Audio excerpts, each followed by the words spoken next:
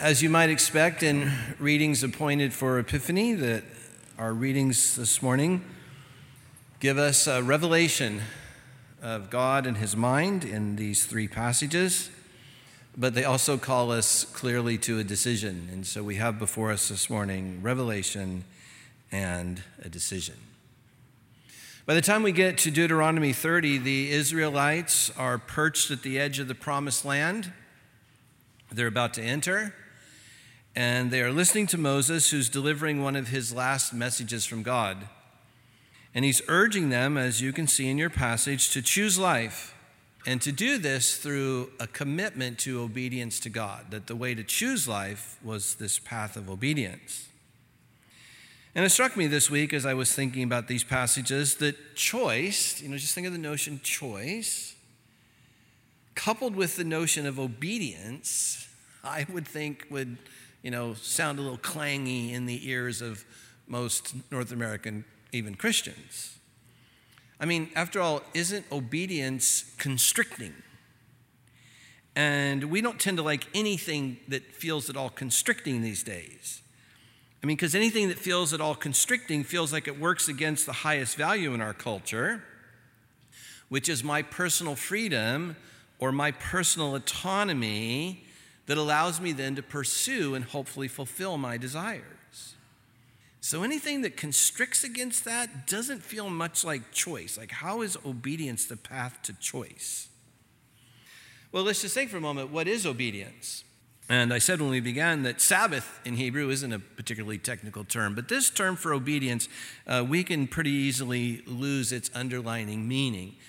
Obedience doesn't mean like first and foremost or only a stop sign, I must stop. The Hebrew idea is way warmer, it's way more relational. It really means to listen, right? Like we sometimes say to kids, now you listen to me, right? So we've sort of taken it and twisted it that way, right? Or to a dog, right? Now you listen to me, Rover, right? But this was meant to be more of a warm, relational, engaging, now listen to me. The psalmist might put it like, incline your heart to me. It's meant to connect the deepest, most rich things about God with our deepest and richest inner self that then leads to a transformation that then leads to obedience to God, which then leads to the good of others. Now, where might I get that idea? Or where might we get that idea biblically? You'll get this as soon as I say it. We just need to simply stop and think about this story. This story that we pick up in Deuteronomy 30 has its origins in Genesis 12, 1 through 3, the calling of Abraham. And remember, God says to Abraham, look, I'm going to make you into a great nation. And if anybody comes against you, don't worry, I'll protect you. If anybody rises up against you, don't worry, you'll be fine. I will take care of you. Anybody remember what the punchline is? 12:3. And you will be, anybody remember? A blessing to the whole cosmos. So see, that's the story in which choice and obedience fits. And I just want to say to you, please consider this. Just try this on for size. That choice and obedience had meanings before modern liberation, before the French Revolution. There were meanings for choice and obedience, and their root is not in a fighting against. What we've been dealing like, this is a bit of an oversimplification, but for the sake of this brief sermon, what we've been working with now for several hundred years is the throwing off of all authority, the throwing off of anything that we would be invited to be obedient to. So, monarchy, throw it off. Church, throw it off. Even science, when it doesn't fit our point of view, throw it off. So that now you have lots of sociologists of religion and other thinkers wondering, where now is authority?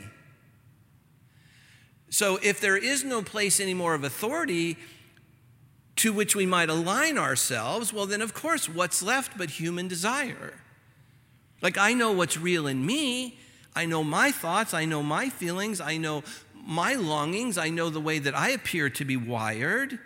And so then the highest good becomes, then don't put anything in my way. And so then as soon as you use the word obedience, read through that lens of modern and postmodern liberation, it just sort of clangs. But that's not at all the view of the Scriptures. The view of the Scriptures is if you'll just come into obedience to the notion that I chose you to be my people on the earth, and that as you give yourself obediently to that and bring into alignment the broken and fragmented and disrepaired parts of you that keep you from doing that, as you bring that into obedience, that will actually be good for you. And the natural overflow is it'll be good for others. So then, you know this story.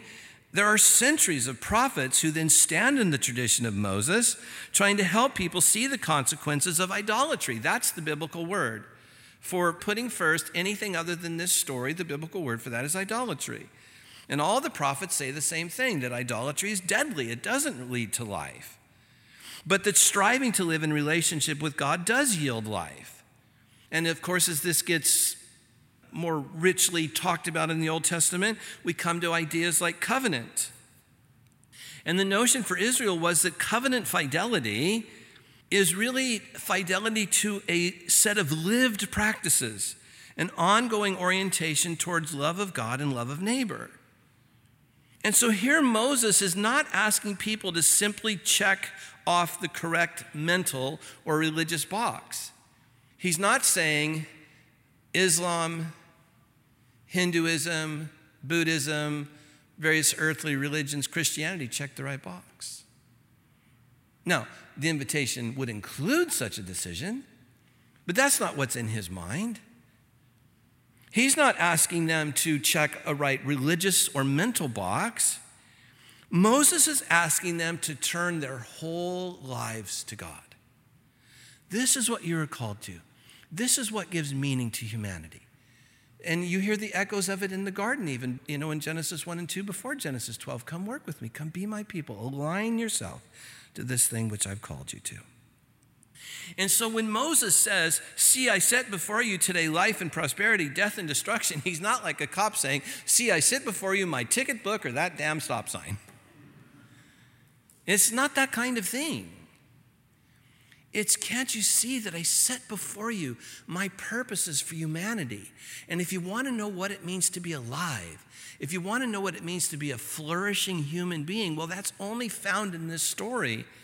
And people who try to find it outside of this story, they end up in all sort of what Deuteronomy calls curses.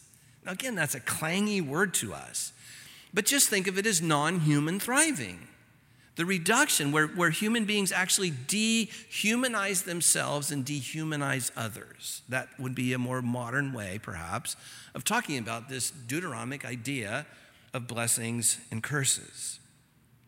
And so then if we hear Moses in that way, then choosing life means something like starting a spiritual journey and then beginning to live in this messy and difficult but holy relationship with God. I mean, I don't know if that's the way you experience this, but I've been trying to walk with God for 41 years, and I still experience it as this journey and discovering things about myself that I didn't know was real. Or life circumstances present themselves to me that no one could have saw coming, and that's a different challenge on what I might have thought was a well-ordered heart. Are you feeling me here? This is a commitment to an essentially relational process in which all the malaligned things of our life get sort of swept up into this great momentum of God.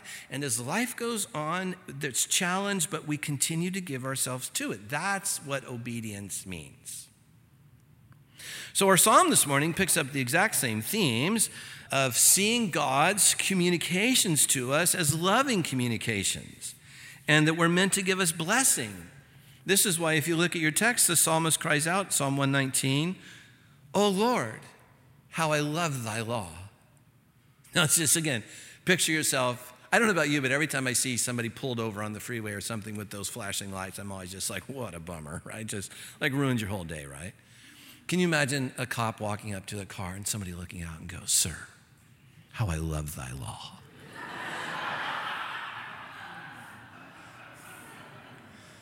Right? And when your sort of mental, emotional framework about God and law is in that way, you are always going to feel the paranoia you feel. I want you to get this. The paranoia you feel when you see a cop rush up behind you, right? You immediately think, am I going the speed limit? Did I do anything wrong? Did I stop at that stop sign, right? When you make God into that, you are not apt to follow him. You're not apt to really love him. You're not apt to see that his precepts are good, right? Just think of Psalm 119. Psalm 119 is basically, it's the longest chapter in the Bible, and it essentially just goes on forever and ever and ever talking about the goodness of God's law. Well, it can't mean that. It can't mean that thing we feel. Or why would a human being have expressed love for it? And expressing a whole tradition in that psalm of love for it. Because when rightly understood, Torah means God's guidance, his counseling, his mentoring, his shaping. Maybe that's the best word. His shaping of a people. That's what Torah was meant to do, but that only works for people who are giving themselves to it. So our psalm this morning just celebrates the sweeping importance of God's instruction in the creation and sustaining and focusing of a people. Well, when we get to our gospel reading, those words that Dennis read to us this morning don't come out of the blue, obviously, right? Now, none of these things of Jesus come out of the blue. And none of these things can actually be well understood or helpfully understood in a decontextualized way. So what's the context here? Well, it's this ongoing story.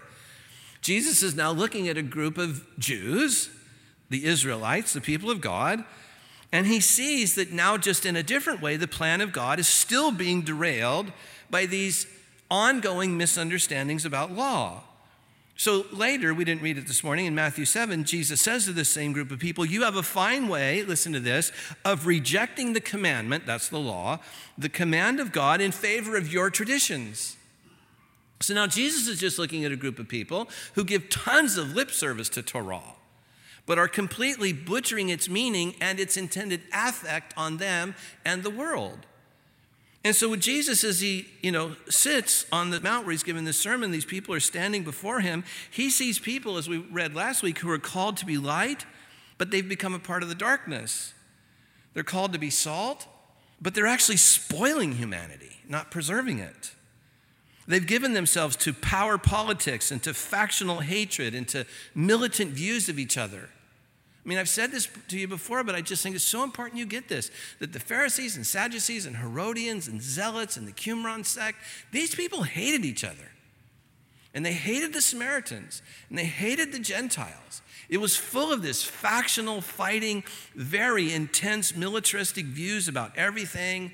And Jesus just looks at them and kind of goes, oy vey, like you guys are like seriously off track here. And so he, very much like Moses or the psalmist, is trying to teach Israel to move from law, negatively construed, to a new way of covenant faithfulness that was rooted in the heart. He's trying to move them to a new way of being human in the image of God. And so as Jesus stands there as the beginning and the end of this long story, he's trying to bring Israel to its intended conclusion that goes all the way back to Genesis 12. But now he's trying to do it by bringing to them and to us an internal revolution of the heart and mind so that one would repent, that is to rethink all that errant thinking and then place our confidence in what Jesus was teaching. Well, equally true for us as it was for them, that's easier said than done. I want to invite you this morning to stop and think about that. I mean, we all love and cherish Jesus, right? And we would all say his teachings are true. So can we just be honest for a second? Why is it so difficult then to actually take his teachings serious and to try to take them on? Why is it easier said than done? And I want to suggest the reason is because one doesn't just take them on. One has to first abandon prior commitments, right? If I say to you, here, take this, and your hands are full, you must first unburden your hands. And the way this works mentally, emotionally, psychologically, spiritually, in the inside of a human being is, but I'm committed to the notion that my life works best when I bully people by my anger. It's how I get my way. It's how I supervise my people at work. It's how I keep my children in line. It's how I get my spouse to do what I want him or her to do. You're asking me to give up my fundamental orientation to life, anger? Or I would not know what it would be to be alive except for to my lust. I am my sexuality. And my sexuality gets expressed in lust. And without that, I wouldn't know what it means to be alive. So, okay, sounds pretty good for you to hand me that, but I'm not quite sure I can let go of my previous commitments. They have become my sense of myself. You're asking me to make radical change here. And yeah, that is the whole point. So for instance, when Jesus says, you've heard, you could hear the rhythm in what Dennis read to us this morning. There's this rhythm of, well, you've heard it said, but I say. So, you heard it said that you shouldn't murder, but I say to you, don't be wrongly angry. And so what Jesus is doing is he's trying to get Israel and us to cultivate a heart such that we would get to the place where we would never wish someone dead. Now you think, oh, come on, no one would do that. Have you seen headlines in newspapers in the last couple months? Have you seen covers of magazines? I guarantee you there are millions of people who would have been just as happy for Hillary to have been dead or for now Trump to be dead. That would be just a perfectly good outcome to them. This is actually a very easy thing to rationalize. I wish my boss were dead. And Jesus is saying, don't pat yourself on the back that you didn't murder somebody today. That was never the point. Become the kind of person who so cherishes the other and so wills their good that you would have this intense, selfless desire to help them, to reconcile what's wrong. And you see, this Jesus wants to say to them not only takes precedence over misunderstandings about the law, but you heard the passage this morning, it takes precedence over covenant prescribed worship. If you're leaving an offering on the altar and you realize you have this sort of hatred in your heart towards somebody, leave church. Not because you're excluded there, but like it's so important, go fix it. And this is great hyperbole. We miss it. But Jesus' hearers would have heard the great hyperbole. Like, you want me to walk 3 days back home? I just walked 3 days to Jerusalem. You're telling me you want me to round up my kids and animals and walk 3 days back home and make something right and then come back. So this is great hyperbole, but Jesus was just meant to say, no, you're missing the whole point here. The point of the commandment was not to commit murder. The point of the commandment was to shape a community that there was so much will to the good of the other that murder would never be an option. Well, I just have the same thing all the way through this. You've heard it said, don't commit adultery. I say to you, don't cultivate lust. Don't indulge it. Don't fantasize about having sex with people. Jesus is simply saying, change your heart so that you don't look for the purpose of lusting, but rather you would love the object presented to you so much that you would never use them. I had occasion to say to somebody this week, I'm not blind. When a beautiful woman walks across my field of vision, I am not blind. I'm fully capable of seeing what's in front of me. But that being the case, now you have a fundamental orientation, all of us, male or female. I just happen to be using a male example here. Now the moment's on. And so now we have a choice to make. To look in order to lust, that is to say, to use her for my temporary entertainment, or to see a human being before me whom I exist for her good. And once you make that move, then you can no longer use her. This is what Jesus is getting at. So don't reduce this to law. This was about shaping a people who would be God's people who exist for the good of others. But you can't exist for the good of others if you're full of hatred and lust, and if you use oaths to bully others and get your ways. And guys, you throw off your women in divorce just because Moses said you could, but you know darn well you're abandoning these women to a life of slavery. And you're just willy-nilly throwing your women off. But you know that a woman in this culture had no hope but to give herself sexually to others. That was her only hope, to even have water to drink. What do you think the story at the woman of the well is about? To have food, to have shelter. Jesus is saying, can't you see that you're using a stroke of the law to satisfy your own desires and essentially imprisoning this woman to the most horrendous life possible? And you were called to liberate her. You're called to be my people on the earth, liberating her, and for your own whim, you imprison her, socially speaking. This is what Jesus is getting at. He's standing in this long tradition of saying, see, I put before you life and death, blessings and cursings. And it's meant to just say, come into this life for which God created human beings. Come into this life for which God created Israel. So stop bullying each other with oaths. I mean, that's another classic example of oaths were actually meant to be a good and proper thing. But what people were doing was using oaths to actually dissemble. Do you know that word? They were using oaths to trick people. So they would say, I swear on my mother's grave, right? All the time intending to actually lie. So not use the oath for what it was given for, but to actually use it for its opposite.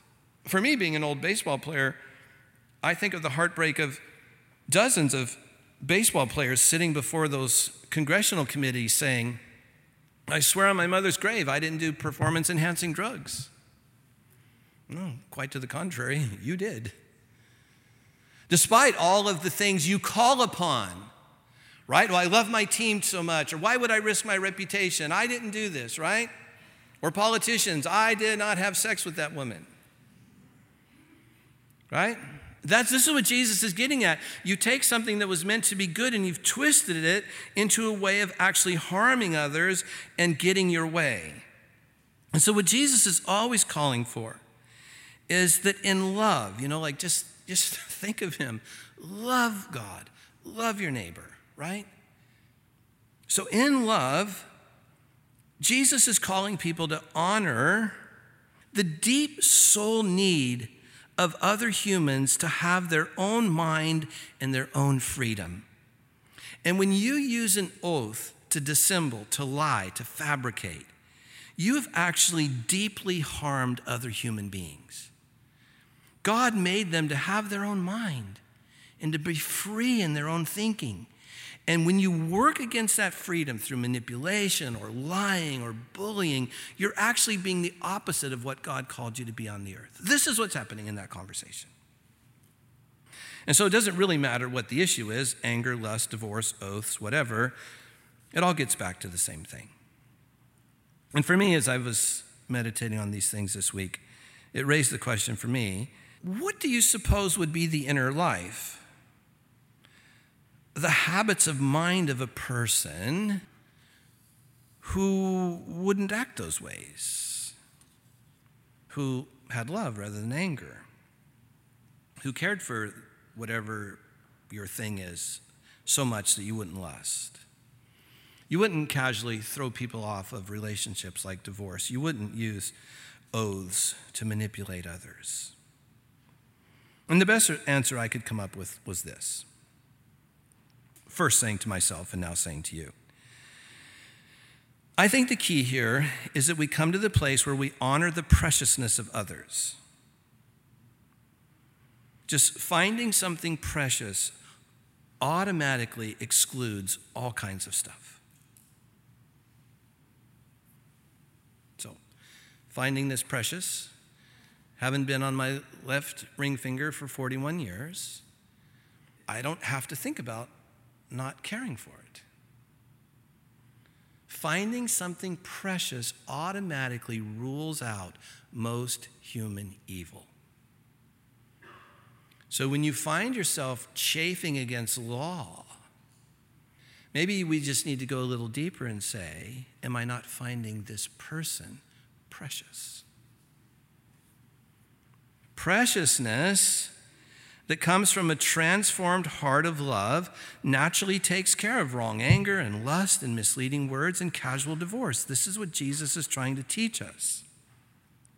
And that being in alignment to the law of God expressed by Moses and praised by the psalmist, Jesus wants to say really does lead to blessings both for you and through you to others.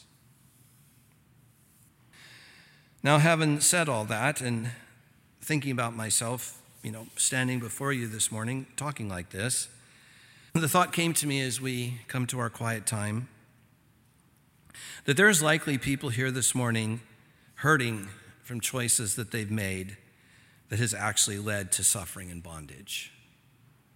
There are likely people here for whom you've engaged in the kinds of things that Moses and Abraham and the prophets and the law and Jesus have said, this is what happens.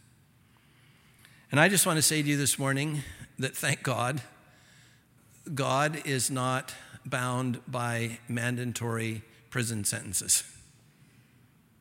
That if you feel yourself bound this morning, maybe you've even used words like cursed or something like that, synonyms of cursed. In Jesus, you need to know that the choice for life is always open to you. This is not a one-time thing. You say, well, Todd, what should I do? Well, just do the next right thing. Make the next thing precious. See how it goes for you. If you find it hard for you, just begin to wonder why. And wonder along with the Holy Spirit. And wonder along with the scriptures. And wonder along with your community of faith. And just begin to wonder along. Just trying to do the next right thing. And the power, grace of God, that to just say, okay, how do I love God in this situation? How do I love my neighbor in this situation? How do I live a life of blessings for others? And what the long tradition of Judeo-Christian revelation says to us is that if you go down the one path, you will find great blessing. You will be human as God intended. And through you, others will experience the same. So as we have a time of quiet now, perhaps you want to bow your head, close your eyes. And if you've noticed something this morning where you are hurting from choices you've made that you feel like lead you to suffering and bondage, you can let them go this morning. You can place them before God, knowing that in Jesus, you always can have a fresh start, a new chance, a new beginning.